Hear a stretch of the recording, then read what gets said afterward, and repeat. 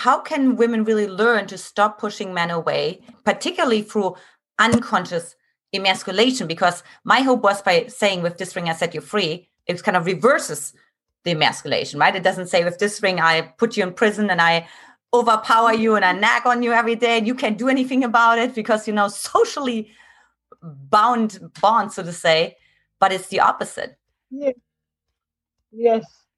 Yeah, there are even languages where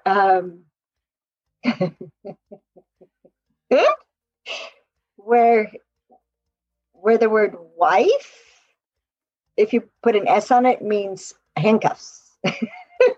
Oh, I don't know. And the word marriage, if you say it differently, means to be incarcerated. Yeah. So, yeah. Okay. So this is the thing. And I don't think, and we didn't say it this way in 2009.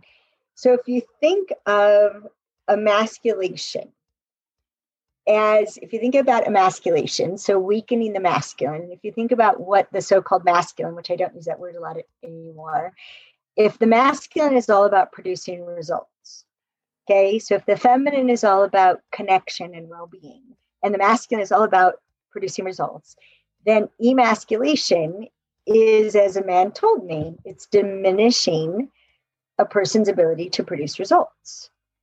And men emasculate themselves. They emasculate each other. They emasculate women. Women emasculate themselves. We emasculate ourselves. We diminish our own ability to produce results. We diminish other women's ability to produce results. We diminish men's ability to produce results. We even diminish young people's ability to produce results. We especially do. The emasculation starts very young. And one of the things that diminishes a person's ability to produce results is lack of information. If I don't know what you need, if I don't know what makes you happy, if I don't know how much energy you have now or lack of energy, if I don't know what turns you on, if I don't know what turns you off, we've reduced my ability to produce results.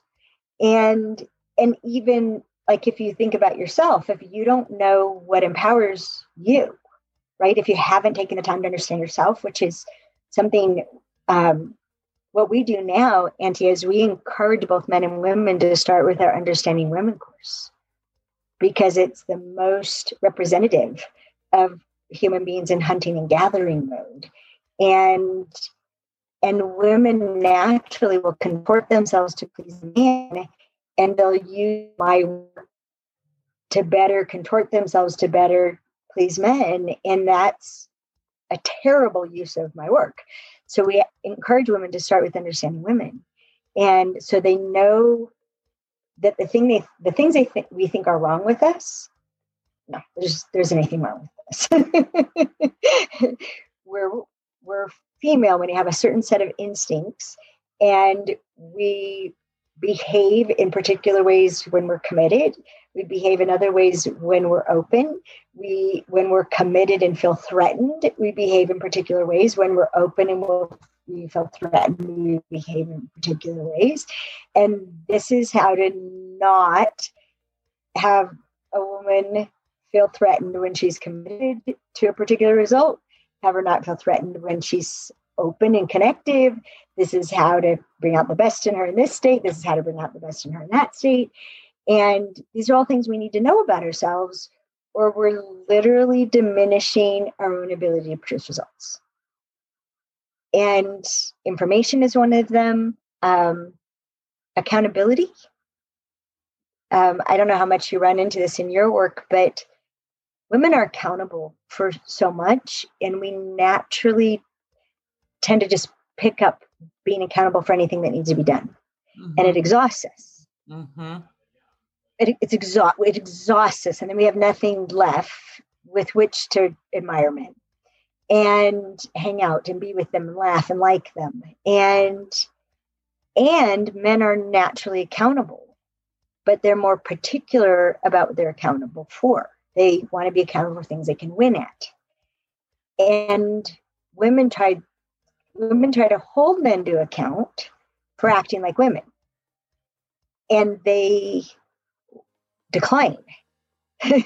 No, you can't expect that of me. And because they won't be held to account for not acting like a woman, we think they won't be accountable.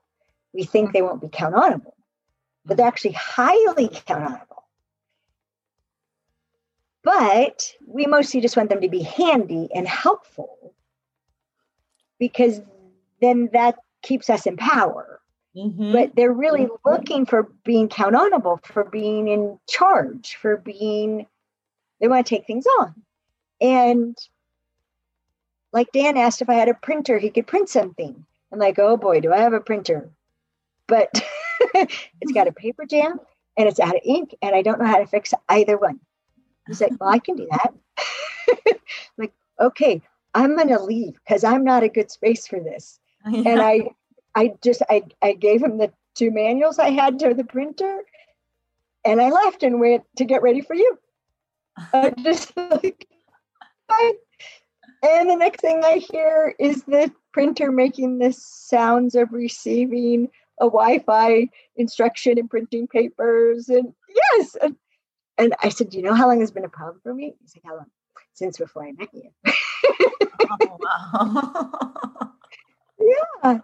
And then there's other things that are clearly mine. And he says, well, I'll help you with that. Right. And it's like, I need to count on you for this. And will you help me with that? And I'm very rigorous, as you know, with language. So I'm very clear about when I'm asking for him to be count onable for something and when I'm asking him to help me with something. And that's one of the most important things we need to do to not emasculate men. We need to think ahead. Do I want help or do I want count onability? And and in either case, you need to leave them with choice. And people can be guilted into help. People can be maneuvered and manipulated into help. They can never be guilted, maneuvered, or manipulated into count onability. Never. It's a state of being. And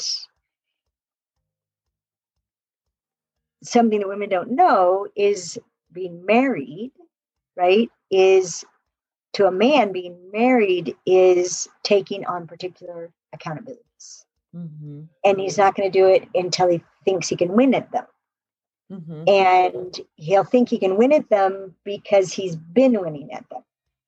So he has ample proof he can give this woman what she needs, ample proof that he can make her happy, ample proof that he can get what he needs from her.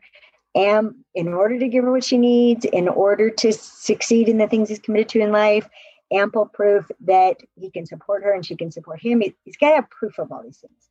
And depending on his history and personality is how much proof, right? It could be a couple of days or it could be a couple of decades. But he has to, that's what has him step into, this is the right person for me to commit to. Mm-hmm. And before that, he has to be in a state of, I have the ability to take care of another person. Mm-hmm. And I was talking to Dan about this the other day, that from a women's point of view, from our instinctual point of view, we're compelled to please a man. We're not actually compelled to take care of him.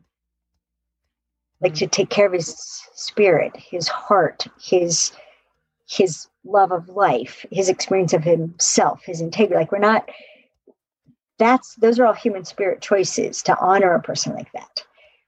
We're not compelled to do that. And when I asked him, I said, I know we're really into being present, right? We both want to be present. We want to keep creating each moment with each other, but you do something and my mind says, can I keep him? Can I keep him? And I was just sharing this with him and he said, yes. This gruff voice, yes. I'm like, oh, I wasn't asking you. I think I was asking God. And he's like, okay, well, I'm answering. Yes. Oh. It was really, really early on. Oh, okay, well, I'll take good care of you. It's like, that'd be great. And I checked in, right? A while later, like, I don't remember how long later. So do you feel like you're being taken good care of? Oh, yeah. Oh, Allison, that's sweet. I love it. Like, but it really speaks to your ability, right? And this is what you teach women so much about how to speak into a man, right? Like how to speak to certain parts in a man that he feels acknowledged and he feels, right? Like the respect and affinity um and the support. So incredible. Oh my God. I can like hear it from like your laughter. Everything is so raw, so real, so authentic, so transparent. And I want to shift gears. And today's Greg's birthday. Today is So Greg. my husband, right? Yeah. So my husband who passed away, this is his birthday. And so here I am.